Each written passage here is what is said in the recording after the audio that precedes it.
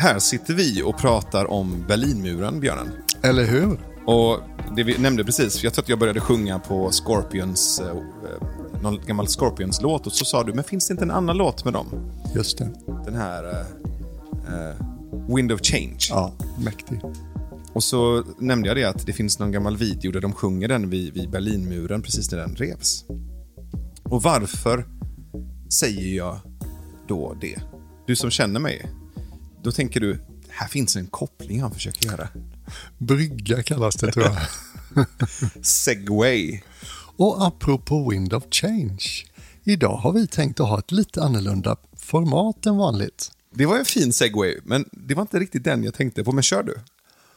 För att vi har aldrig poddat så här sent på dagen. Solen lyser rätt in på oss från en relativt låg position denna ljuva sommar eftermiddag tidiga kväll. I Malmö. Allt är låga positioner i Malmö. Allt är ju platt. Och vi bestämde oss för att vi ville prova någonting nytt. Och vi pratade lite om vi har spelat in ett avsnitt idag. Det var ett nytt sätt vi gjorde det på. Och nu kom vi på att vi vill göra någonting nytt igen, för det är roligt. Mm. Och då föreslog jag att vi skulle leka med vad som kallas de 36 frågorna. Och det har sin bakgrund i ett forskarpar från New York som satte ihop 36 frågor med avsikten att hur kan man få främlingar att lära känna varandra och tycka om varandra? Till och med bli kära i varandra. Nej, det var inte alls deras avsikt. Var det inte det från början? Nej, utan deras forskningsområde var vad är kopplingen mellan sårbarhet och intimitet. Mm. Och det här skedde sent 90-tal. Och idag så har det blivit känt som de 36 frågorna som man nästan inte kan låta bli att bli kära i varandra när man ställer till varandra. Och du och jag verkade sugna på det bägge två, och det var ju roligt för du sa, det har jag också tänkt på. Mm. Så utan så klart för oss exakt hur det kommer gå till, så har vi bestämt oss för att vi vill börja i de 36 frågorna idag. Hela avsnittet kommer handla om de 36. Och vi ser hur många vi hinner med, va? Ja, vi kommer nog inte hinna med alla om jag känner dig och mig rätt. Mm. Och även om man inte blir förälskad så har det visat sig att de här 36 frågorna fördjupar relationer och för människor närmare varandra. Ja. Och vet du vad det är? Det är motsatsen till Berlinmuren. Jaha. Tada! Det var ganska poetisk faktiskt. Ja, men jag är ju lite poet, va? Vet du? Nu börjar vi. Om du fick äta middag med vem som helst i världen, vem skulle du välja? Hitler. Berätta mer. Ja, men han var en ganska märklig ledare i början på 1900-talet. Jag vet inte om du har hört om honom. Du menar berätta mer varför? Ja. Jag tror du menar berätta mer om Hitler. Det går att googla. Jag gillar ju ytterligheter. Mm. Och jag gillar också att prata med människor som andra pratar om men sällan pratar med. Och nu finns det ju en fysisk anledning till varför det är svårt att prata med Hitler. Men hade han levt idag så hade det ju varit en av mina topp 3 personer att vilja träffa. Och sitta ner och prata med. Dels för att jag är nyfiken och fascinerad över hans sammansättning av person och den påverkan han har gjort både under sin livstid men också i nu 100 år senare fortfarande är ondskans ansikte. Det är som att det är en punkt i vår historia där vi har projicerat all vår ondska på en person, som om det vore han som bar det ensam. Och ondska intresserar mig jättemycket. Och ofta när man nämner onda personer så kommer ju Hitler på tal. Så det är den intellektuella anledningen och kanske också till viss del den empatiska anledningen till att vilja förstå och fördjupa mig i. Men sen så skulle det vara jävligt kul också att sitta ner och äta middag med honom och se hur han känns i det formatet. Jag har svårt att tro att han kommer sitta och prata med samma tonläge med mig som han håller sina tal. Det hade blivit ganska olidligt och bara du vet, det här hysteriskt aggressiva. Men också se vad som händer med honom i ett intimt möte. Vad som händer med honom när jag bjuder på panna cotta. Vad som händer med honom när jag inte går i försvar. Det hade varit jättespännande. Jag hade så gärna vilja se det samtalet. Vi kanske kan... liksom... Det är ju så lätt att börja spinna vilka frågor skulle du ställa och så här, men jag tror inte det är meningen med formatet, eller vad tänker du? Jag hade börjat ställa de här 36 frågorna till honom och se om vi hade kunnat fatta tycke för varandra. Och vem skulle du vilja äta middag med? Flera bubblar upp och det blir lite klyschigt och motpoligt. Men jag är rätt intresserad av Jesus. Jag tror han är kanske den mest missförstådda eller sämst representerade av de stora profeterna. Jag skulle vara väldigt spännande att liksom fånga, se, uppleva hans reaktion på vad som har hänt med vad han upptäckte. Jag tror att versionen av kristendom som man har fått i sig, liksom mainstream-kristendomen, både katolska och protestantiska versionen, ligger rätt långt från väldigt mycket av vad han försökte visa. Och uttrycken som kristendomen har fått, liksom, kanske på det politiska, historiska skeendet, liksom makt och missionerande och kolonialvälde och puritanism och allt det där. Eller titta på Amerika idag. Senaste veckan har de bestämt sig för att skilja stackars små barn från sina föräldrar när föräldrarna försöker skapa ett bättre liv för sig och sina barn i Amerika. Och kliva ut ur FNs råd för mänskliga rättigheter också. Och det finns liksom 1000 exempel. Man skulle kunna använda en annan religion också, men jag är inte så kunnig på islam till exempel och vet inte så mycket om Muhammeds liksom biografi. Medan jag vet lite mer om Jesus. Och jag har stött på den första riktigt tankeväckande skildringen av en alternativ kristendom, en alternativ historieskrivning av kristendom, stötte jag på i den här vansinnigt spännande thrillern Da Vinci-koden. Och jag var munk då på besök i Sverige och satt i en lägenhet vid stranden i Falsterbo. Och, ja, det var dåligt väder en dag eller två.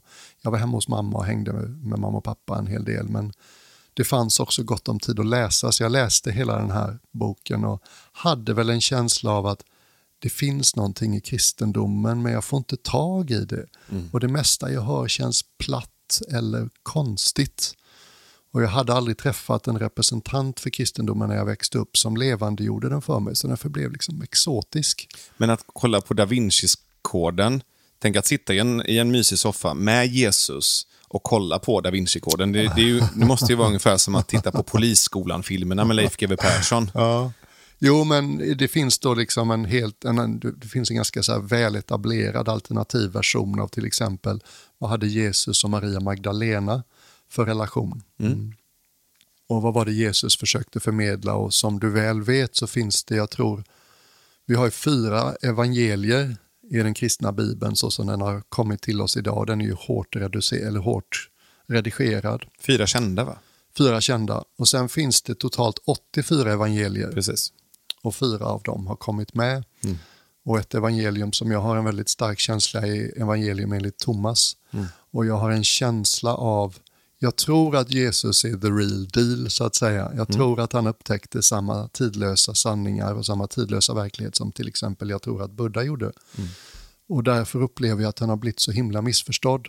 Du måste lyssna på Per och Eriks senaste säsong av Myter och Mysterier, för att hela den säsongen handlar om Bibeln. Och det finns ett senaste avsnittet om just Maria Magdalena. Jättespännande. Jag säger inget mer. Nej. Vad hade ni ätit? Ingen aning, jag är inte tillräckligt intresserad av mat för att gå igång på sånt. Vi hade gjort... Nej, men han kanske är, han har fan varit hungrig i 2018 år. Hur vet du det? 2018? Nej, han...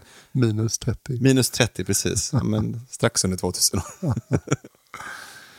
Nej, men jag har ju ett ganska begränsad repertoar. Jag tänker mig att det är jag som bjuder på middag.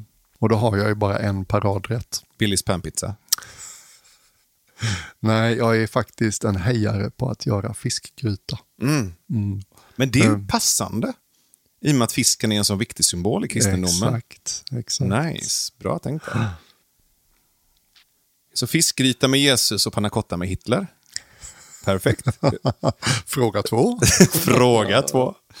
Det låter som en dålig parafras på tisdagarna med Maury. Panna cotta måndag med Hitler. Stop it! Och fråga 2 är: skulle du vilja vara känd? Frågetecken. På vilket sätt? Frågetecken. Nej. Alltså, det pirrar inte i pungen överhuvudtaget när du ställer den frågan. Men du vet, jag kan ju vara med om att folk kommer fram då och då och uttrycker liksom, uppskattning, och det tycker jag är väldigt fint. Men jag ser det nog mer som det lilla folk liksom känner till mig som. Nu är jag liksom en person som är lite så här semi-offentlig. Men det känns mer som ett ok. Och mer begränsande, för att folk har en bild av hur man bör vara och ska vara. Och du är si och du är så. Men borde inte du vara vegetarian? Eller borde inte du vara vänsternavid? Borde inte du tycka si eller så? Du är ju entreprenör, eller du är ju samhällsförälder. Det blir en massa projektioner av vad folk förväntar sig. Och det blir en sån här blöt, nopprig rock som jag bara vill slänga av mig, för den luktar äckligt och är för tung. Så att inte bara att jag inte skulle vilja vara känd. Jag skulle nog helst vara liksom mer under radarn än vad jag är. Det skulle vara mer befriande att vara ingen i folks ögon och då kunna göra massor. Så jag hade nog föredragit att om jag hade fått börja om allt, så hade jag nog vid 15 års ålder påbörjat någon form av Banksy-bana. Just det. Och jobbat under radarn, under pseudonym. Det hade jag gjort. Och om jag till exempel lägger till pusselbiten att du just nu håller på att fila på en bok, en serie böcker av fiktiv karaktär som skulle kunna bli väldigt poppis på en massa olika språk. Hur är tanken att det skulle kunna bli en ny J.K. Rowlings eller Sagan om Tolkien? Liksom. Om den boken blir lika uppmärksammad och uppskattad som du hoppas i dina mest optimistiska stunder, då kommer du bli en internationell kändis. Hur känns den tanken? Så där. Jag vill vara hemma och hänga med familjen och mysa. Det känns jobbigt. Jag vill inte vara iväg, speciellt inte mer än vad jag redan är. Och jag vill inte att folk ska veta vad de kan förvänta sig av mig. Ja, just det. Det var fint sagt. Där fick jag en pusselbit till. Just det. Du har mycket jokern i det. Det är ju därför jag skriver de här böckerna. Ja, exakt. Just för att förstöra och fucka upp människors bild av vad de tror om mig. Och det var ju också ett sätt för mig att ta mig an vårt poddande. För att prata känns bekant för mig.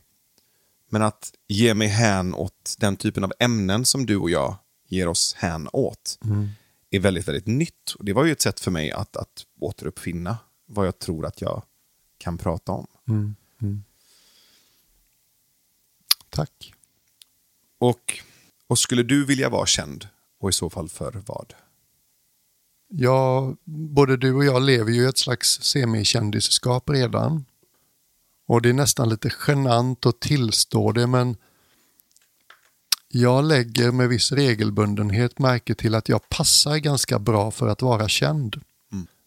I avsnittet som vi spelade in igår, där vi talade om, jag kommer inte ihåg vad det var vi talade om, men jag talade just om att min rädsla är att bli underväldigad snarare än överväldigad. Jag behöver kontakt, jag söker möten. Det har svårt för när folk drar sig undan liksom. Så att mitt kändisskap hittills är i stort sett bara positivt, upplever jag. För att jag är inte speciellt kontroversiell till exempel. Så att när folk känner igen mig och ler på en centralstation eller går förbi mig på en promenad och har något i lurarna, så tänker jag de kanske lyssnar på våran podd. Och folk som kommer fram och uttrycker någonting kring min offentliga roll, det har alltid varit positiv och jag blir glad av det. Och mot bakgrund av att jag är en person som liksom svajar i självbilden vad gäller kompetens och sånt, så tycker jag om och skulle säga må bra av och ibland kanske till och med behöver den här sortens bekräftelse som jag numera får jättemycket av. Jag lever liksom i ett ständigt mjukt sommarregn av bekräftelse. Och det finns inte mycket tendens till mig att bli högfärdig och uppblåst och arrogant. Jag går liksom inte åt det hållet. Jag blir så där genuint förvånad fortfarande. Va? Vad fint sagt, vad fint skrivet. Det gör mig gott. Jag skulle gå så långt som att säga att jag läker på något sätt, delvis genom uppskattningen jag får i min halvoffentliga roll. Och du vet, numera när man går på såna här större tillställningar, nu när vi hade eran underbara fest liksom i helgen, 3 dagar med 50 pers, och de flesta känner jag inte. Men många känner till mig för de har lyssnat på podden. Och då tycker de att de är kompisar med mig redan. Det här är någonting jag upplever jättemycket på tåg och på bussar och på stan. Folk kommer fram och hejdar sig själva. Och nu känner jag mig lite dum för jag tycker att jag är kompis med dig. För jag har ju lyssnat på så mycket av dig och Navid och kanske mina meditationer och mina föredrag. Så att de vet väldigt mycket om mig. Och jag är ganska transparent i de sammanhangen.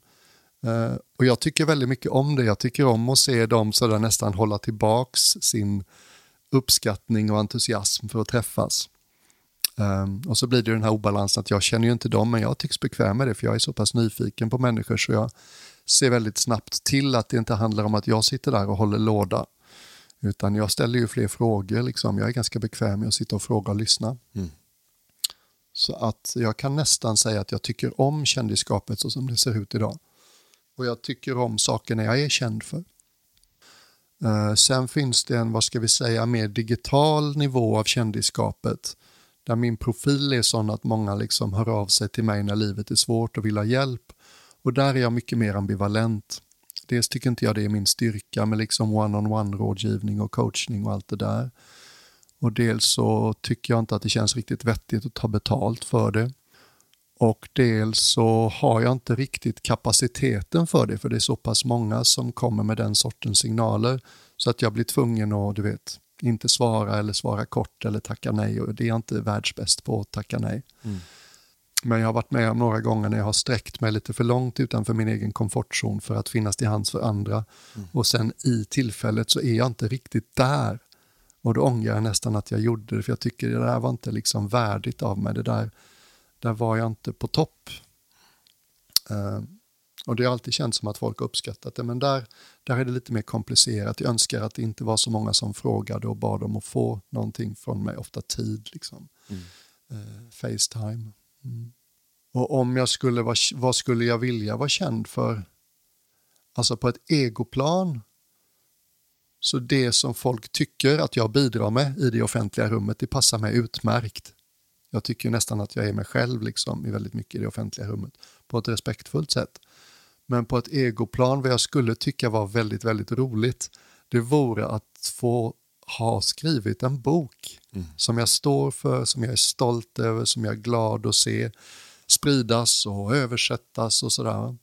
Och det är någonting som jag har kämpat med lite, och många har föreslagit det och uppmuntrat det, och jag har fått kontrakt med Bonniers vid 2 tillfällen, men fastnat i skrivkrampsliknande tillstånd och inte riktigt förstått hur jag ska ta mig an det projektet.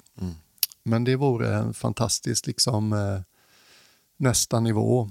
Och sen om jag ska vara liksom självupptagen och expansiv, så tycker jag ju också mycket av det som jag pratar om, det har jag ju lärt mig på engelska, så jag är bekväm på engelska. Jag har levt ett munkliv i 17 år där man bytte bostad en gång i månaden eller varannan vecka. Jag är lite nomad. Jag tycker inte det är jobbigt att resa. Jag tycker inte det är jobbigt att flacka. Jag tycker nästan det är kul. Jag har inte mycket behov av att liksom få långa perioder tillbaka på den trygga hemmabasen. Så att om jag skulle bli känd i andra länder också och på engelska dela med mig av det som jag delar med mig av på svenska, så tycker jag det är spännande. Jag tror också, om jag ska liksom ornamentera kring frågan, när man var munk, lite genant kanske, men då från och med år 10 som munk så fick jag som alla munkar och nunnor uppmuntran att prova sina vingar i en undervisande roll. Och det var svårt och det var läskigt och sådär. Men ändå någonstans märkte jag att det passade mig. Det tog fram något bra i mig och folk tyckte om det som jag erbjöd. Och även från början i munkrollen, man tenderar att få väldigt mycket positiva projektioner på sig i den rollen. Kvinnor till exempel känner sig trygga med en munk för att man vet att det kommer inte gå åt flörthållet på något sätt som kan kännas farligt eller allvarligt. Och det gjorde också, tror jag, att många kunde sänka garden, inte minst kvinnor, och liksom gilla en mera hämningslöst än man kanske hade gjort där det var liksom men en person som satt där framme och pratade om meditation och visdom, som såg bra ut och som var av det könet man föredrog och som man liksom, det hade kunnat lättare levas ut en flört eller ett erotiskt intresse. Och de levde ju ut lite mer, kanske ibland med oss för att de kände sig trygga. Och jag som nästan allihopa tror jag av oss kände ett visst ansvar. Liksom, hur förhåller jag mig till att jag blir så tillfälligt älskad i den här situationen? Därför att jag representerar något som folk ser upp till och tycker om och dras till.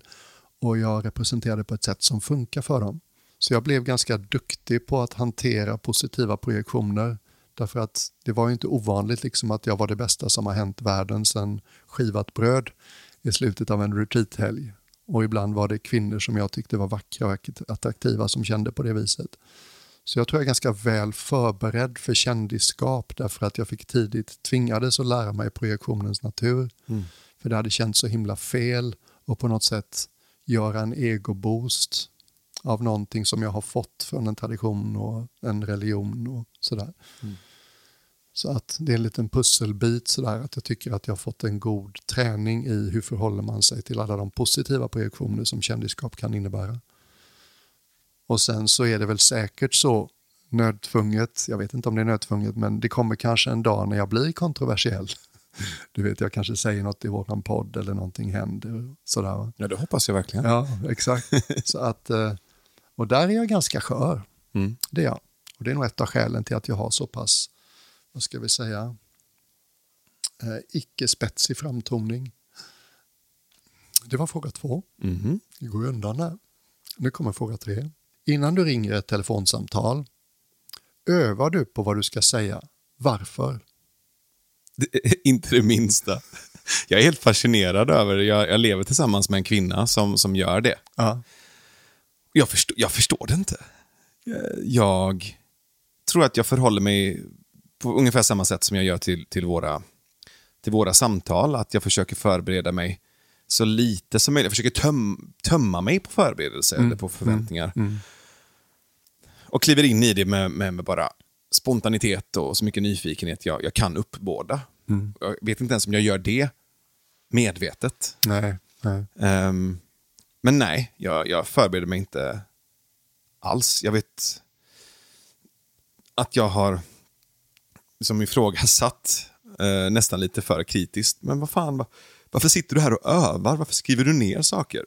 Jo, men då berättar hon och även andra som jag vet som förbereder sig. Då berättar de ofta att om jag inte gör det, då kommer jag förlora mig i den andra.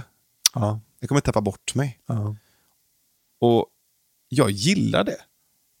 Jag gillar att förlora mig. Jag gillar att tappa bort mig. Ja. Ja. Det ser inte jag som någonting negativt. Nej. Så svaret kort och gott är nej. Och du? Och jag är i det här avseendet precis likadan som du. Möjligtvis, jag vet inte om jag kanske någon gång, du vet, mot slutet av handelstiden när man fick sina första jobbintervjuer och någonting skedde på telefon, att jag kanske tänkte igenom vad jag skulle säga. För det kändes så ansträngt och onaturligt att låtsas intresserad av arbetsuppgifterna som jag eventuellt skulle erbjudas. Så det är liksom när jag inte känner och när jag inte har en egen genuin entusiasm och intresse. Men jag kan inte komma ihåg ett enda samtal under de senaste 30 åren som jag har förberett mig för. Nej, och jag är som du att jag litar på att när jag är tillgänglig för det som den andra vill komma med så kommer det som behöver sägas från mig sägas. Och jag tycker egentligen jag har ju tränats medvetet och metodiskt i att släppa taget om mina preferenser i 17 år genom munklivet. Och jag har på en magnivå en stark känsla för hur skönt det sättet att leva är och hur mycket jag gillar det. Det är till och med ett uttryck som en nyzeeländsk nunna kläckte en gång som jag aldrig har glömt och som jag tycker så mycket om. We have to leave some space for miracles. Och det är ett annat sätt att uttrycka samma sak som du säger.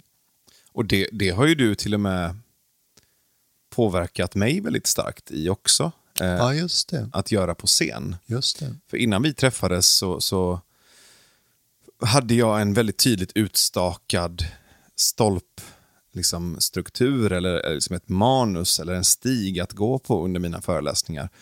Men ju mer vi lär känna varandra och ju mer du uppmuntrar mig till att kliva upp och vara tom även på scen. Tom på så sätt att det kan fyllas med andra. Tom på så sätt att jag kan låta nyfikenheten vara guidande istället för liksom bestämmandet och kontrollen. Så blir jag mer och mer spontan och öppen även när jag står inför publik. Exakt. Och den där fantastiska upptäckten att man vågar låta det få vara tyst. När det blir tyst inombords en stund och du inte riktigt vet exakt vad du ska säga härnäst, så har man egentligen 2 vägar att följa. Det är liksom en y-korsning. Och den ena vägen är att snabbt damma av något som man redan har sagt många gånger för att hålla föredraget igång. Och det andra är att vila lite i den stillheten, ta in vad man har omkring sig och vänta till något kommer till dig. Och det har jag sett dig göra mer och mer de gångerna som på senare tid som jag har sett dig inför publik. Och det är väldigt vackert. Du blir väldigt trovärdig och storslagen där. Så där är väl jag också ganska tydlig hur jag känner kring det. Det är som att världen är så stor och jag är ganska liten. Som att jag låter saker hända så blir det mycket bättre, ofta mycket bättre än det som jag hoppades ska hända. Är du med mig? Så säg till exempel att det handlar om ett uppdrag och jag ska ha samtalet med uppdragsgivaren inför uppdraget. Och så har jag kanske en plan och en föreställning om vilken som sitter i den här publiken och vad de kan tänkas vara intresserade av som jag kan dela på ett trovärdigt sätt.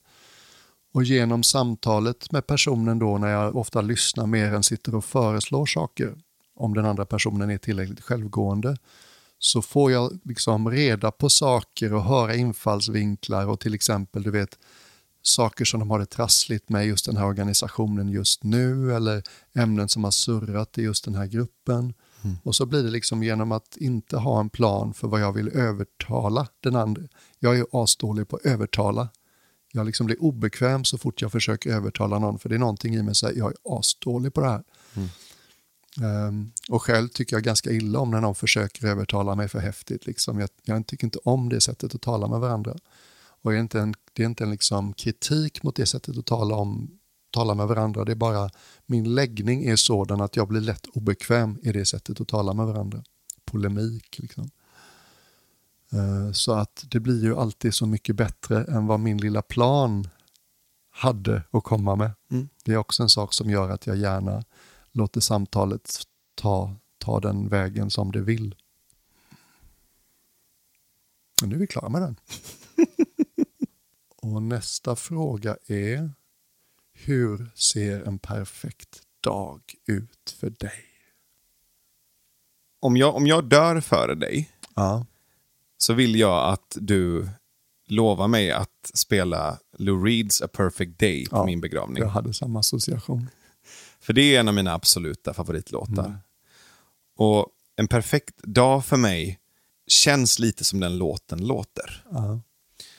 Och det är att jag vaknar upp hemma 8:30. För det är en perfekt tid att vakna på, tycker jag. Det är nice att sova ut ibland, men jag gillar att vakna men inte för tid. 8:30 är någon slags perfekt tid. Jag vet inte varför. Det är ofta då jag vaknar om jag inte ställer klockan. Det är ofta då jag vaknar första gången.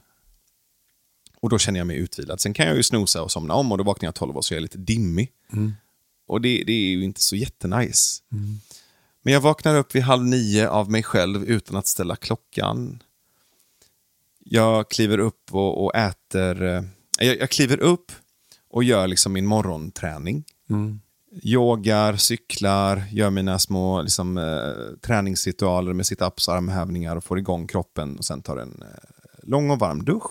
Och sen så går jag upp och liksom pussar och kramar på alla lurviga, fluffiga varelser hemma.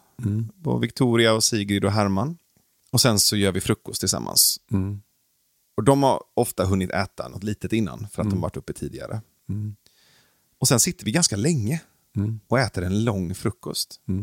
Och jag kanske vid 11-snåret så antingen går jag eller åker iväg och gör något form av arbete. För jag älskar att arbeta. Det är en sån fin och ovanlig sida av dig. Den är jättekul, det är så tydligt. Och det är inte jobb, utan det är som Bodil Jönsson förtydligade för mig. Jobb är arbete som är så tråkigt att du måste få betalt för det. Och jobb kan jag också tänka mig att göra. Jag älskar att arbeta. Det är en stor skillnad för mig. Och så arbetar jag men kanske 4 timmar effektivt. Poddar med dig eller gör en workshop eller sätter mig och svarar undan mail. Och sen så tar jag mig hemåt. Och när jag kommer hem så här vid 3-4 snåret så gillar jag att, du vet, plocka undan och liksom se till att hemmet är fint och rent och liksom förberett inför kvällen. Och när jag har gjort det, du vet, lagt undan posten, kanske slängt sopor, diskat, ställt in i diskmaskinen, plockat undan grejer, packat ur min väska, du vet, gjort klart. Så är det lite powernap-läge. Och det är bland det mysigaste jag vet. Jag är lite så kronblom liksom. Lägga mig på kökslocket en halvtimme, inte mer. Eller kanske meditera. Sen så att stå i köket tillsammans, sätta på lite musik. Kanske det kommer över lite vänner och så lagar vi mat tillsammans. Och gärna också länge, så det behöver finnas lite snacks framme. Och så lagar vi mat tillsammans och sen sätter vi oss och så äter vi middag. Och då får vi gärna vara fler än den här lilla liksom, kärnfamiljen då vi är. Och att du kommer över, att det finns vänner som kommer över och så sitter vi och liksom äter middag, dricker vin, gärna länge. Och sen så är vi 10 snåret, kanske folk börjar droppa av, ta sig hemåt. Sigrid kanske har somnat, eller så jag har gått och lagt henne och läst en bok för henne och gjort den här lilla kvällsritualen vi har tillsammans med kram, klapp, puss, ugga, mugga, tanka, kärlek. Jag behöver inte gå in på vad det betyder, men det är en kvällsritual som är viktig för oss. Såklart. Gå ut en sväng med Herman, ligga i sängen med Victoria och hångla lite, bädda ner henne så hon somnar. Och sen vid 11 snåret någonstans. Då vaknar du till, va? Då vaknar jag till. Ja. Och då är det min tid. Och då ligger jag och kollar på liksom någon HBO-special, någon stand-up. Kollar på någon dokumentär om andra världskriget eller om Platon eller om hur man använder LSD i forskningssyfte eller någonting, du vet. Nördnavid kliver fram liksom. Och gärna liksom en kopp te och lite pistagenötter därtill. Och sen runt 1-tiden så liksom 1:30 så packar jag ner och liksom gör kväll och går och lägger mig och liksom slingrar ihop mig med Victoria. Pussar på henne så att hon vet att jag är i sängen. Liksom förbereder kanske innan dess. Lägger fram kläder. Lägger fram min packning. Gör är ordning. Också en rolig sida av det. Du förbereder nästa dag praktiskt alltid på kvällen. Ja, men det är ju Skalman-delen i mig som gillar det. Och sen somnar. Och är ganska lätt för att somna. Så det är en perfekt dag för mig. Var är sangrian i parken? Den finns mellan raderna fast runt middagsbordet. Och det kan vara ute på lokal eller ute i en park också. Men det viktiga är att avsluta med middag som vi lagar tillsammans eller äter tillsammans. Och de här samtalen som uppstår. Och gärna ett barn eller en valp som somnar under bordet. Det är viktigt. För det betyder att det är ett bra sammanhang. Om människor somnar under bordet betyder det att vi skapat en trygg plats. Det är viktigt. Så det är en perfekt dag. Vilken fin dag, jag hör låten fortfarande. Och du då? Du kanske var 30 år sedan jag sov till 8:30 sist. Det högg lite i mig när du sa det. Men får bara kolla av en grej. Vi pratar väl om vad som är en perfekt dag och inte vad som är verkligt. Ja. Så om du får beskriva en perfekt dag. Ja, jag fattar. Jag märker att jag har svårare att gå igång på det specifika innehållet än känslan jag har. Och låten som vi bägge associerar till, den har just den här, man hänger så löst liksom. Man håller så löst om dagen. Hela hans röst, den är släpig. Det är inte en framåtlutad dag, det är inte en bråttom dag. Det är inte mycket som måste hända. Och det är inte nödvändigtvis så mycket som är bestämt i förväg. Och den fria, lediga, vad är den där Bob Dylan-raden liksom, någonting, to dance beneath the diamond sky with one hand waving free, det är samma association jag får till det. Man är tillgänglig för livet, man är inte på väg någon annanstans. Men om jag ska bli specifik så tycker jag väldigt mycket om de fåtalet morgnar när jag vaknar och känner, wow, jag fick tillräckligt med sömn i natt. Det är en väldigt härlig känsla. Jag har ett konstigt sömnmönster så att jag somnar väldigt lätt, precis som du. Och sen sover jag djupt. Alltså. Jag sover riktigt djupt. Det är nästan så jag upplever att jag sover drömlöst. För den senare delen av nattsömnen, det är ofta då vi drömmer mest, för att vi går mer ut och in mellan liksom drömsömn och djupsömn. Och jag har inte så mycket av det. Utan min kropp och själ har bestämt sig för att jag får det jag behöver för att inte vara helt utmattad. Och sen väcker den mig, och den väcker den mig ganska rejält. Då. Och det brukar ske efter 3,5 och 4,5-5 timmar. Och jag är tvärtom vad du är, jag är morgonmänniska. Så att jag går sällan och lägger mig efter 10:30 om det är vardag. Så att om jag fick vakna klockan 4:30 och hade somnat klockan 10:30, då har jag fått 6 timmar. Det är en very, very good night. Och samtidigt som det kan vara plågsamt att gå upp när man har fått för lite sömn, så jag tycker om de tidiga morgnarna därför att jag är ensam med världen. Världen sover. Jag behöver inte vara något för någon. Ingen annan håller på med något som jag kanske borde delta i. Ingen annan påminner mig att jag inte är tillräckligt produktiv. Utan det är gratis tid. Fria timmar. Och jag vet inte, det här kanske man inte ska göra. Men jag tycker det är mest mysigt när världen är stilla på morgonen. Och vad har hänt i världen sedan igår? Jag tittar på nyheterna på engelska. Jag tittar på nyheterna på svenska på datorn. Jag tittar på sociala medier. Jag känner mig ganska, klar ofta när jag har fått vara vaken en liten stund på morgonen. Så det är ingen dum tid för mig att svara på mejl och så här. Folk skrattar och kommenterar ofta att du är den enda man får sakliga och klarsynta mejl från klockan 4:30 på morgonen.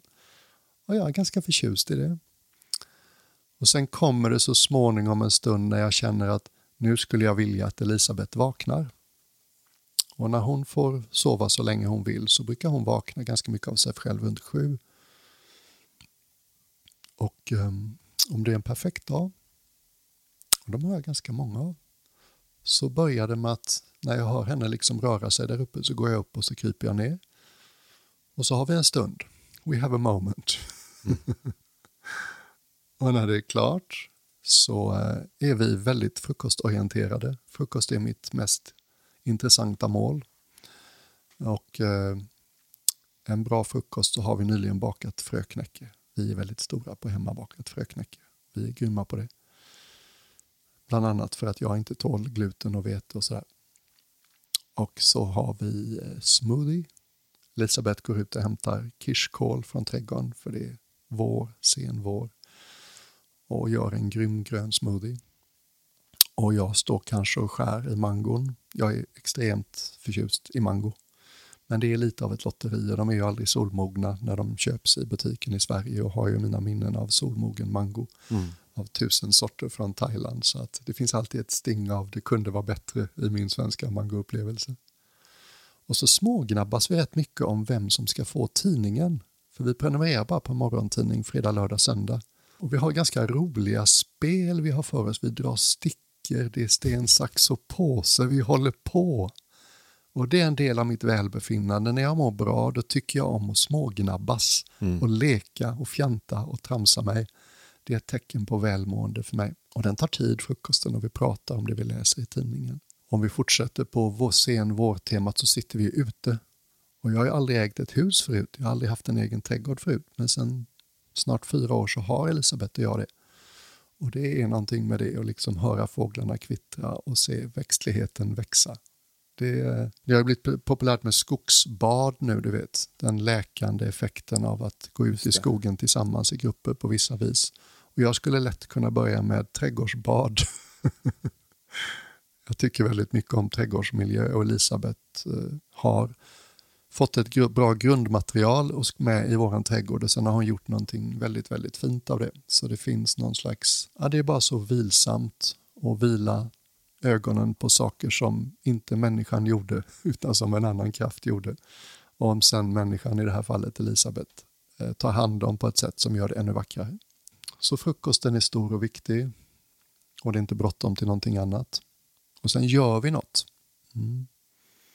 Jag är ganska stor på Hallandsleden. Jag har vandrat långa sträckor av Hallandsleden. Så jag skulle nog packa en riktigt god picknickkorg. Och så skulle vi vandra Hallandsleden.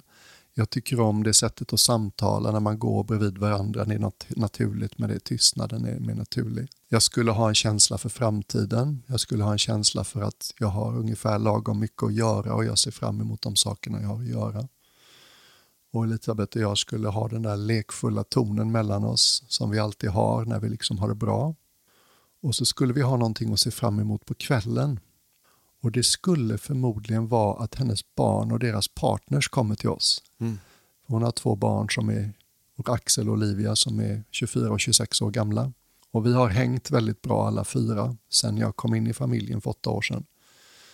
Och de har råkat skaffa sig varsin partner som jag tycker väldigt mycket om och som liksom alla vi 6 hänger väldigt bra och har väldigt kul. Och precis som i mitt umgänge med dig så är det någonting i mig som mår bra av att hänga med yngre människor. För jag tror aldrig att min personlighet blev aldrig äldre än 25. Och jag kan ofta ha lättare att möta liksom i ett samtal folk i min egen ålder. För de är inte så stelna och de är mer frågvisa och nyfikna. Och så är det familj. Det är min familj. Jag har en egen familj, mina bröder och mina föräldrar, men jag har också min nya familj. Och precis som ni så skulle vi ägna oss åt att laga mat. Ganska oskyndat och ganska, så att säga, random. Det kommer till saker och någon bidrar med något och någon bjuder på ett glas öl och det händer saker. Och det kan ta längre tid att förbereda maten än det tar att äta den. Och efter middagen så kan det finnas olika former av utklädnad eller sällskapsspel inblandade. Så vi har upptäckt att vi gör det väldigt bra tillsammans. Inte i kombination då? Jo, det har vi också. Eftersom Elisabeth och jag bägge fyller år i augusti med 2 dagars mellanrum och vi ska liksom hitta ett tillfälle att fira, så har vi utvecklat en tradition av det vi 6 på kräftfest i vårt växthus. Och nu i somras när vi gjorde det så hade vi temahatt. Och det var väldigt kul. En av oss hade till exempel en basketkorg som hatt. Och delade ut bollar så man fick kasta i basketkorgen.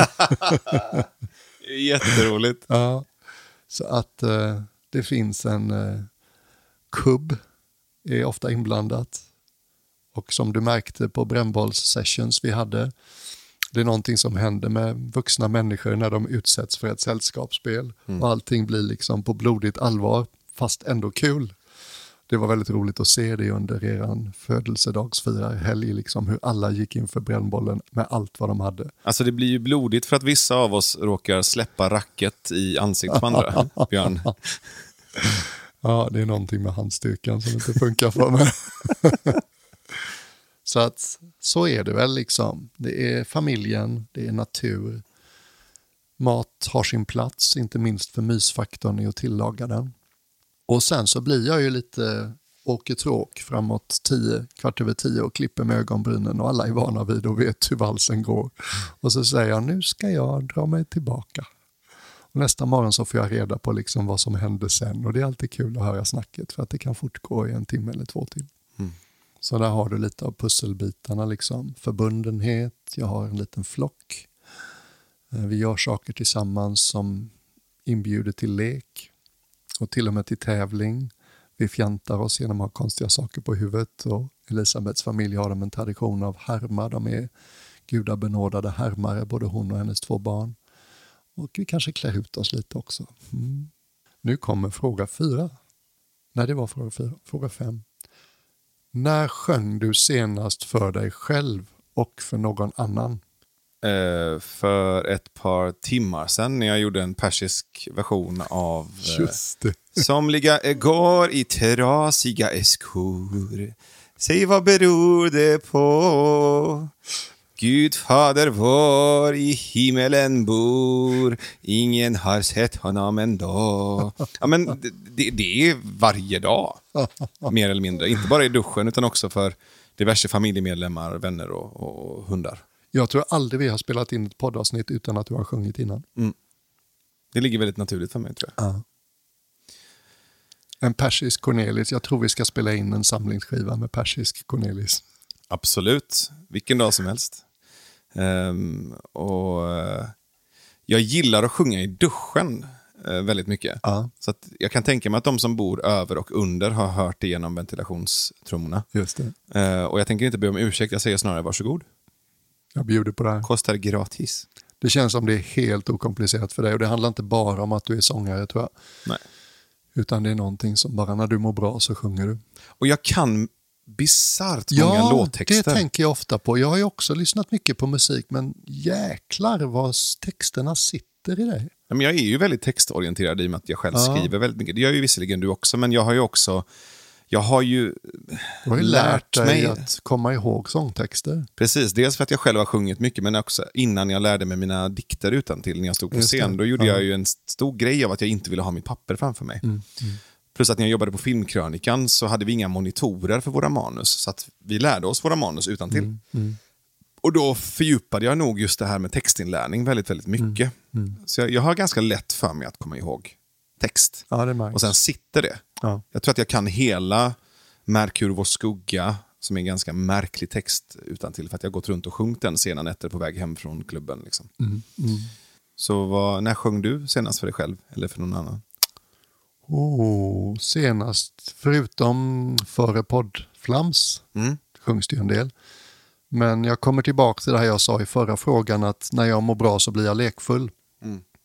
Och någonting flög i mig när Elisabeth och jag skulle på mina bästa vänners yngsta sons studentfest förra fredagen. Och vi möttes på Botaniska och det var, du vet, den här varma perioden fortfarande, och det var så vansinnigt vackert i Botaniska. Vi blev liksom alldeles höga när vi lullade runt där och tittade på furor och fåglar och blommor. Och sen på väg till festen, du vet, man är finklädd, man har köpt en present sådär, och vi ser fram emot det, och många av de som är där känner vi och tycker mycket om. Och så bara flög någonting i mig att nu ska jag lära Elisabeth en skånsk födelsedagsvisa som vi sjunger i vår familj. För vi har en tradition i min familj, mina bröder och mina föräldrar, att vi ringer och sjunger för varandra på födelsedagen. Och då sjunger vi alltid samma födelsedagsvisa, och den är förstås då förknippat med mycket gott. Och då så sa jag liksom till Elisabeth, men nu när vi är på väg och det är 5 minuter kvar till vi kommer fram till Karl-Henrik och Pip och till Isak och till Theodor, så kan vi ju träna in den här födelsedagsvisan så du kan vara med och sjunga den när vi ska ringa till min familj nästa gång och hylla någon. Och Elisabeth tittade lite vänligt och sa, men varför ska jag lära mig den födelsevisan nu? Vi är på väg till en studentfest. och jag insåg så här, jag har ingen aning, men jag var på gott humör och tyckte det var en kul idé. Fira som fira. Så det var sista gången som jag sjöng samlat liksom för någon annan. Och hur går den? Den går så här. Vi kommer här för att gratulera med blommoblader och mycket mera. Det är ju Navve vi hyllar här, för honom hava vi ju så kär. Det är en sockerbag. Det är den melodin. Ja, just det. Precis. Ja, fint. Ja, så var det med det. Lite generad, men inte så mycket.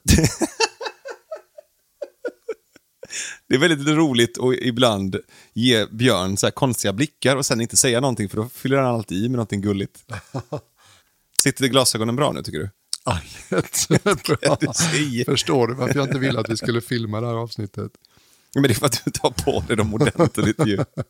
Ja, men poddhörlurarna sitter i vägen. Okay. Nu kommer fråga 6. Om du fick leva tills du var 90 år och fick välja att ha antingen kropp eller psyke som en 30-åring under dina sista 60 år i livet, vilket skulle du välja? Psyke utan tvekan. Jag tror att det är det jag är mest rädd för med att bli gammal. Mm. Att tappa tankarna, tappa språket. Mhm. Alltså det skrämmer skiten ur mig. Mm. Att inte kunna vara med och prata och vara med i samtalet. Att inte kunna sjunga. Mm. Att inte kunna fantisera. Att inte kunna minnas och reflektera både över tacksamhet och över sorg och över det som har varit. Att inte kunna sätta ord på vad jag vill och behöver. Mm. Och att tappa minnet och tappa kontexten, du vet, genom att få Alzheimers eller bli dement. Mm. Mm. Det känns som en sån avgrundsensamhet Mm. som jag inte ens knappt vågar tänka på. Mm. Och jag menar, jag är ganska van vid smärta i kroppen och över att i perioder tappa kontakt med min kropp. Så det känns som att det kan jag lära mig att hantera. Mm. Mm. Kan tänka mig att sitta i rullstol, jag kan tänka mig att förlora vissa kroppsliga funktioner, men att tappa språk, tappa tankar och tappa minnen känns fruktansvärt. Mm. Mm. Mm. Och om jag skulle svara, är du färdig? Mm. Mm. Om jag skulle svara på samma fråga, jag tror att jag hör den lite annorlunda än vad du gör. Jag tänker liksom att de två positionerna som erbjuds är normalläget och den unika upplevelsen att stanna vid 30. Så jag skulle svara tvärtom. Jag skulle välja att ha kroppen som en 30-åring i 90 år. Därför att jag tycker att psykologiskt så tycker jag att åldrandet passar mig. Jag tycker egentligen jag var sämre på att vara 15, 20, 25 än vad jag är på att vara 56. Är du med mig? Mm. Så att den här åldern passar min själ bättre. Är du med mig?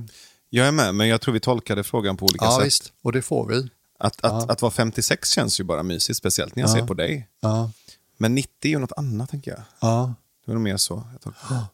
Ja visst, men det är intressant redan där. Liksom, för jag var lika klar med en gång när jag läste frågan över att jag ville att kroppen skulle förbi 30 som att du var klar över att psyket skulle förbi 30. För jag tycker om mitt psyke mycket mer nu än jag gjorde när jag var 30. Är du med mig? Mm. Medans jag har blivit ganska utmanad kroppsligen de senaste 10 åren och nu har det blivit så här lite halvt akut senaste halvåret. Så jag har förlorat min förmåga liksom att vara, du vet, ta ut kroppen ordentligt och jag liksom blir snabbt trött och jag blir matt och sådär. Så jag har märkt sådär nästan lite halvt skammig liksom fascination med starka manskroppar. Liksom. Jag så här, kan titta på någon tv och säga, hur skulle det kännas liksom, att ha en sån stark kropp? Mm. Jag är sugen på det. Jag är sugen på liksom, att ha tillbaka kroppslig vitalitet. Mm. Och jag är också byggd för att jag mår bra av att ta ut mig. Min kropp mår bra av att ta ut mig. Nu kan jag inte riktigt göra det och det saknar jag. Ja. Och psykiskt åldrande bekymrar mig inte alls. Jag ser det snarare som att jag poleras liksom och blir lite blankare och rundare i kanterna. Och sen det sena åldrandet, vet, så visst, den risken finns ju med demens. Och så, men eftersom jag har uppmuntrats genom munkåren och sedan dess att lägga märke till det som inte är ord och som inte är fullt av ord och de delarna av medvetandet som inte har så mycket med ord att göra, så har jag också liksom vuxit i en slags förtrolighet med det och jag har sett exempel på, det fanns en gammal nunna i England som blev snurrig. Men det var så fint för det var så tydligt, orden kom inte ut. Hon skulle säga ge mig koppen och så sa hon när går bussen, du vet som det blir. Det här som du beskriver när den konceptuella biten börjar liksom knaka och falla. Men hon hade ett ljus omkring sig. Alltså inte fysiskt ljus, men hon hade liksom en närvaro. Och hon kändes inte på något sätt tyngd eller pressad eller deppig. Utan hon var fullt närvarande, jättemodig. Och jag har sett många av munkarna och nunnorna som spelade korten väl när de blir äldre. De blir bara mer och mer sig själva. Mer och mer excentriska. Mer och mer Mia Skäringers no more fucks to give. Fast inte på ett aggressivt liksom och gränslöst och överutlevt sätt, utan på ett här är jag. Sådär, va? Så jag tycker jag har stött på tillräckligt många som har åldrats vackert för att inspireras av det. Och jag vet ju ingenting om hur det blir, men skulle jag börja upptäcka att jag börjar tappa liksom minne, språk, förmågan att sy ihop koherenta meningar, så tror jag att jag skulle ha mer tillgång till en annan tillflyktsort än vad jag skulle haft om jag inte hade fått vara med om vad jag var med om i 17 år som munk. Så är det. Jag saknar kroppslig vitalitet. Liksom. Jag har vemod, melankoli inför det. Och jag fick var en händelserik morgon idag som jag har lite svårt att gå in på alla detaljer, men det fanns en signal i morse på att det kommer tillbaks. Och jag blir jätteglad. Jag trodde på det ibland, liksom, så får man ett sånt budskap och man tror på det. Och så, åh, vad glad jag blir. Jag behövde höra det här. Jag tror på det. Så det var fråga 7. Och nu kommer fråga 8. Nämn 3 saker som du och din dejt tycks ha gemensamt. Då säger vi att du och vår partner. Ja, du är ju min dejt här. Okej, jag är med. Eller hur? Ja, bra. Så jag ska säga 3 saker som jag tror att vi har gemensamt. Ja. Jag tror, det första som bubblar upp är att jag tror att du och jag har förundran som utgångsläge. Inför både svårigheter och magi. Och jag tror att vi gillar att upptäcka och kanske ibland plantera förundran hos andra. Och känner oss lite stolta när vi får vara med och göra det. Så jag tror vi har förundran gemensamt. Jag tror också att vi har gemensamt att vi tror gott. Jag tror att vårt utgångsläge är att vi tror gott om människors avsikt utifrån vad de är kapabla till. Jag tror att vi tror gott om det som finns bortom allt det här. Och när jag säger gott så menar jag inte uppdelningen mellan godhet och ondska. Utan att även godhet och ondska omfamnas av någonting gott. Och jag tror att vi båda märker att vi mår bra när vi flamsar och tramsar och leker. Det är ett kvitto på att vi är på en bra plats i oss själva och med andra. Det är ett kvitto på att vi känner oss trygga. Och då spexar och tramsar och leker vi. Och det kan vara både mörk och ljus humor. Men vår fantasi och vår tramsighet sätter igång. Vad tänker jag? Den första är kanske för uppenbar, men ändå den är tydlig. Vi har en kärlek till språk bägge två. Vi är på något sätt bägge två hänförda och liksom begivna på ords potentiella magi.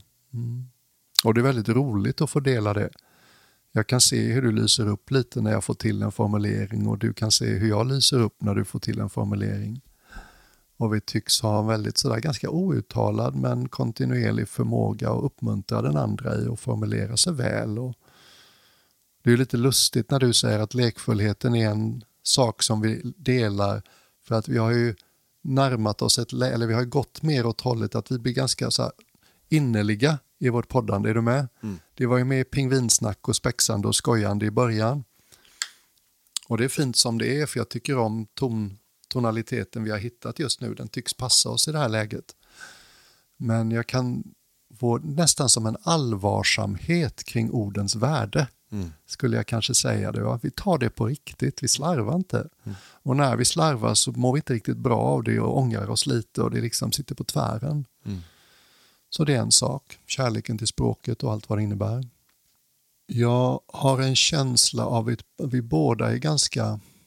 Det blir lite så här självsmickrande nu, för det är lättare att lyfta positiva än negativa egenskaper. Men jag tror vi har ett ganska så här... Ett hälsosamt rättvisepatos bägge två. Vi har starka känslor för vad som är schysst och inte schysst. Och en bra dag kallas det kan man kalla det en moralisk kompass inombords. Och vi blir också ganska upprörda när det liksom inte står rätt till. Och jag tror att vi bägge är ganska handlingskraftiga liksom, när sånt händer i våra liv på ett privat plan. På det officiella planet är du mer handlingskraftig för du har liksom ett tilltal som funkar bättre i det offentliga rummet kring politiska frågor och sådär. Men det skulle jag säga att vi delar. Ett rättvisepatos. Och det tredje, se om jag kan hitta något negativt nu, få lite balans. Jag är inte alldeles säker på den här, men det talas ju mycket och inte minst vi talar om det vikten och värdet av balans och att veta vad man behöver. Och med balans tänker jag liksom den utåtgående rörelsen och den tillbakalutade rörelsen, vila och aktivitet och sådär. Och vi jobbar med det bägge två. Men jag har en känsla av att vi har rätt långt kvar bägge två. Och jag hade ganska gott självförtroende kring det fram till ett tag sedan. Men nu börjar jag liksom inse att jag har nog en hel del kvar att lära mig där. Och du har jobbat med det väldigt mycket och pratat ganska ofta om det senaste åren. Men det är också ganska nytt för dig. Och vi liksom kör av vägen bägge två då och då liksom, och bränner ut oss på kanske inte det kliniska viset än så länge. Men du vet, vi tar slut liksom. Bensinen tar slut och där står vi. Mitt i Dalsland en gång, men mitt i livet mer vanligt. Så att det tror jag. Jag tror att ibland att vår vilja, driv, entusiasm, välvillighet liksom, kan göra att vi tar oss lite för ofta till platser där vi spenderar mer än vi har. Så den tredje. Ja, fint att du fick med den sista där. Som inte var bara stärkande och hyllande utan också en viss problematik i. Absolut. Nu är det så att de här frågorna är uppdelade i 3 sjok. Ja. Vilken fråga är vi på nu? Det här var fråga 8 och 3 sjoken är 12 frågor långa varje sjok. Så vi har 4 frågor kvar. De kommer inte vi hinna idag. Vi skulle kunna göra dem lite mer kärnfulla. Hur lång tid vill du att vi ska hålla på till? Ja, men en liten stund till. 4 klick. 4 klick. Då kommer fråga 9. Vad är du mest tacksam över i livet? Att jag inte längre känner mig så ensam och att jag inte hatar mig själv. Olé. Olé. Det är allt. Ja. Det är liksom grunden till hur jag kan relatera till andra människor och till existensen. Det hade varit så jävla tråkigt att fortsätta på det spåret. Och det gjorde jag rätt länge. Och jag känner inte att jag är klar. Men det finns en liten ljusning i form av en liksom stor som en 5-krona i ett stort jävla staket som har omringat mig själv. Liksom. Så det är jag väldigt tacksam för och det är ju tack vare mina vänner och människor runt mig och också en hel del arbete med mig själv. Så det är jag jättetacksam för. Och jag är tacksam för mina föräldrar. Att de gjorde allt vad de kunde för mig och min syster. Det är viktigt för mig att komma ihåg. Och jag fick en omedelbar liksom känsla för det så fort jag läste frågan. Jag har inte läst dem innan som jag sa. Så att och den är kanske lite svår att prata om, men den första och sannaste impulsen, det är väldigt lätt att formulera. Jag är så tacksam och glad att jag får vara med. Det har jag känt jätteofta. Och sen kan jag liksom jassa kring den och då kan man liksom gå tillbaka till Einstein och det största miraklet är att det finns något överhuvudtaget. Men jag har väldigt god kontakt med den känslan nu för tiden. Jag vilar ofta i det när jag är liksom i de här mellanrummet i livet, så kan jag liksom bara luta mig tillbaka och wow, look at this. Och det blir väldigt mycket en känsla av att vad roligt att jag får vara med. Och sen mer specifik tacksamhet. Jag kan vara väldigt tacksam för min arbetssituation. Jag är så himla glad att det har blivit som det har blivit. Jag tror på vissa sätt att jag är en ganska känslig liten ros och det är ganska många jobb som skulle vara outhärdligt jobbiga och svåra för mig. Jag skulle gå ner mig helt enkelt för att jag inte upplevde tillräckligt mycket med mening och förbundenhet. Och så har det blivit som det har blivit och det är bara liksom, vilket håll ska jag buga åt hur länge liksom. Inte till mig främmande. Och sen mer specifikt, mina föräldrar är gamla och blir inte friskare och starkare. Och av olika skäl sista tiden har det funnits en återkommande ömsinthet bara. Gisses, vilken jäkla högsta vinsten i det genetiska lottot att det blev just nu. Ni har ju liksom visat det som jag behövde få se framför mig. Ni har gjort det klart för mig vad som är vackert i människopsyket. Och det har inte funnits en nanosekund när jag har tvivlat på om de var på min sida. Och det har inte funnits någon gång när jag inte kände att de inte satte liksom mitt välmående först på samma sätt som de satte mina bröders. Så det finns där. Och sen finns det Elisabeth, och sen finns det bröder, och sen finns det vänner, och sen finns det hem, och sen finns det tillräckligt med hälsa för att fortsätta få vara med. Liksom. Det finns en lång räcka, men där har du de huvudsakliga stråken. Nu var vi lite bra på att vara kortfattade. Ja, det var kärnfullt och bra. Ja. Okej, nu kommer fråga 10. Om du fick ändra något under din uppväxt, vad skulle det vara? Jag skulle inte vilja ändra på något av det som hände under min uppväxt. Jag skulle inte vilja ändra på något av skeendena eller händelserna. Det hade varit otroligt värdefullt om någon, en liten björn till exempel, bara så här vid några tillfällen seglade in i tågspåret bredvid mig och bara, det kommer bli okej. Det är okej. Det är svårt. Jag ser dig. Jag känner med dig. Och det behöver vara så här. Och du kommer lära dig av det. Men det är okej. Så jag tror att någon form av acceptans hade hjälpt mig jättemycket. Och jag hade inte velat ändra på det som hände. Jättetydlig. Väldigt fin. Jag tror min är i samma zon. Fast jag använder andra ord. Jag har också alltid varit väldigt sådär ställd när någon frågar om jag ångrar något. Jag får ibland frågan liksom från publiken när jag står på scenen. Ångrar du att du blev munk? Och de först för att de ser ju mer kanske vad jag gick miste om istället för vad jag fick. Och jag blir alldeles ställd för frågan har aldrig uppstått överhuvudtaget. Jag tycks ha försovit mig den morgonen Gud delade ut förmågan att ångra sig. Men så jag känner som du att allting var som det var och det kunde inte varit annorlunda. Men jag känner också att någonting som hade gjort min barndom och min ungdom mycket lättare, det hade varit om jag hade haft förmågan att loosen up. Ta det inte så allvarligt. Oroa dig inte så mycket. Var inte så ängslig. Var dig själv lite mera och tänk lite mindre på vad andra ska tycka om hur du är. Och var lite mer trygg i att du duger som du är. Och det tror jag typ 80% av alla människor skulle förmodligen kunna skriva under på det också. Men just den biten, jag kan se att du vet, man har ju mött en massa andra kids och ungdomar som tycks ha lite mer av det där.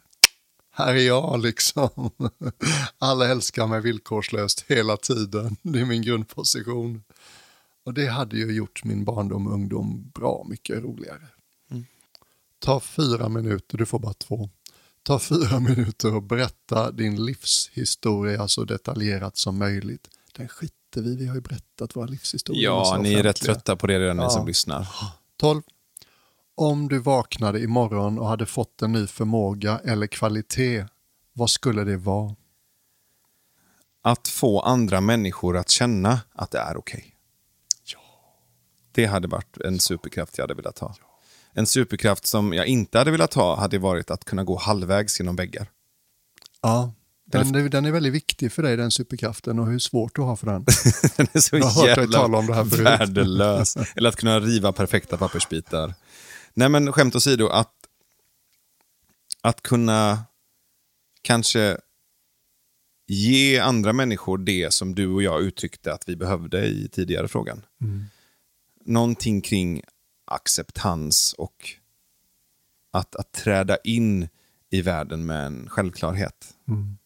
Det hade varit häftigt att kunna få andra att känna så. Och nu vill jag hitta på något annat därför att jag skulle kunna skriva under på din, men jag vill ju hitta på någon egen så jag ska vänta lite. Det här är jättekonstigt. Jag skulle vilja att mitt inre liv såg ut som ett något dekadant bartilltuggsbord. Och jag halvligger i en divan intill det låga bartilltuggsbordet. Och det kommer ständigt påfyllnad från en stor stab som kommer med den ena läckerheten efter den andra. Och jag ligger på divanen och är småhungrig. Och jag väljer precis vilka bartilltugg jag plockar upp och stoppar i mig och vilka jag låter bara passera förbi och bli utbytta så småningom. Och det förhållningssättet skulle jag vilja ha till mitt inre konceptuella liv. Att det fanns massa utrymmen omkring och att jag valde liksom ledigt och avspänt för mitt eget bästa. Vilka tankar jag följer, vilka jag släpper. Att det sker ögonblickligen. Och att alla tankarna eller bartilltuggen som jag inte tror är något nyttigt för mig, de bara tar ut den. Kommer något nytt. Lite på samma spår som kring det här med acceptans och mindre oro och ängslighet. Ja. Därför att jag har liksom levt i en visdomstradition så länge. Det har blivit så tydligt. Det är inte världen omkring mig som ställer till det för mig. Min oförmåga att släppa taget om tankar som inte vill mig väl. Så med den scenen från divanen så sätter den lilla pingvinpodden idag punkt för ett helt nytt format som var jättekul. Jag har en sista fråga till dig. Okej. Är du kär i mig ännu, lilla björnen? Det har varit i 5 år nu. Det här var jättemysigt. Ja, visst har det. Hoppas ni som lyssnade kände att det här var för er också. Ni får gärna höra av er och ge oss ris och ros och lite feedback nu när vi labbar och testar lite nya format. Och det här provpratar ju vi dels för att vi tycker att det är kul och mysigt. Och jag hoppas att det läcker ut också, att ni kan ta del av den känslan vi har här nu när solen har gått ner över ett sommarljummet Malmö. Och jag vill också speciellt innerligt tacka dig för att vi kom igenom ett helt avsnitt utan kroppsvätska. Det uppskattar jag verkligen. Men när du sa läcker ut så tänkte jag, nu är det här. Och du vet vad det gör med mig när du säger det. Det är liksom, jag får så här kroppsvätske-tourettes och bara slem, snor, bajs.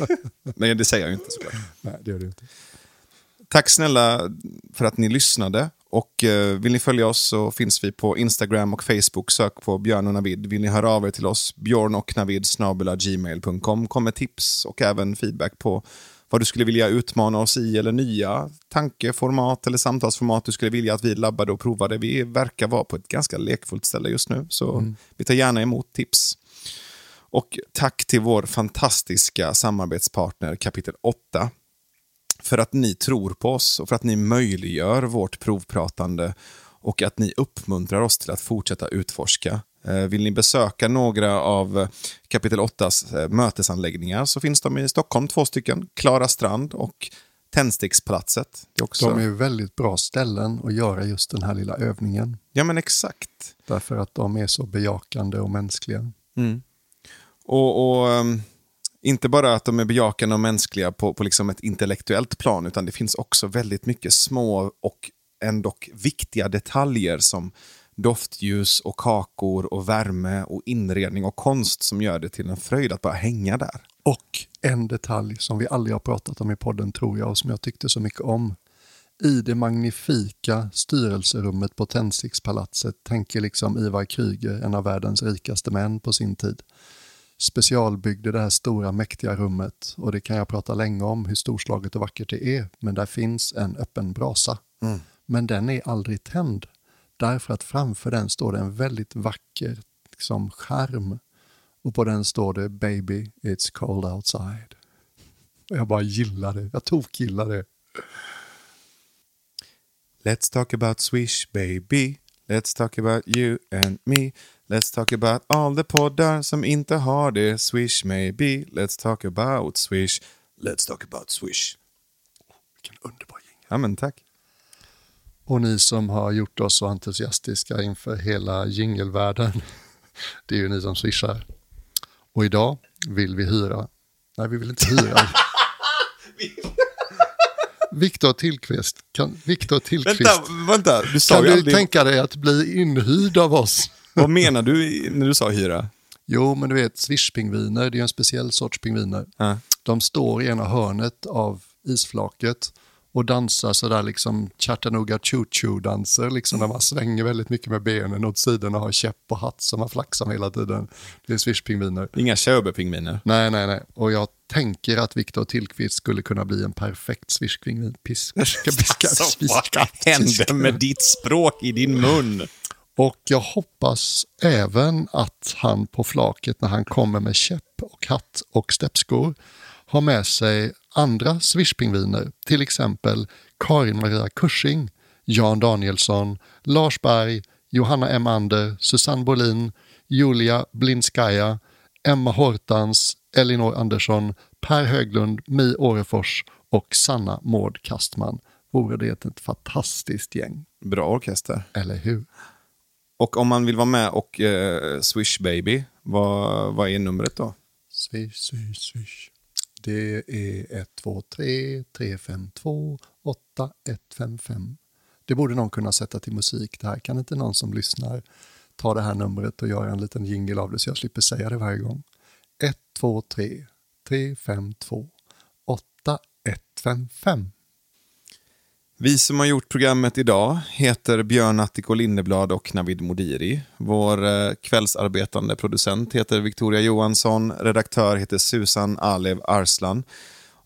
Den fantastiska grafiken, hemsida och även grafik till sociala medier och liknande, det är vår eminenta grafikninja Jonas Abrahamsson.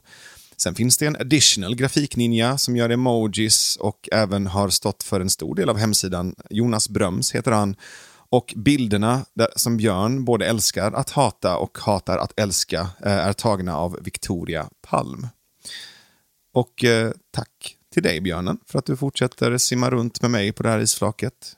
Ja, vi simmar bra tillsammans. Låt oss fortsätta göra det ett tag till. Tack. Hej då. Hej.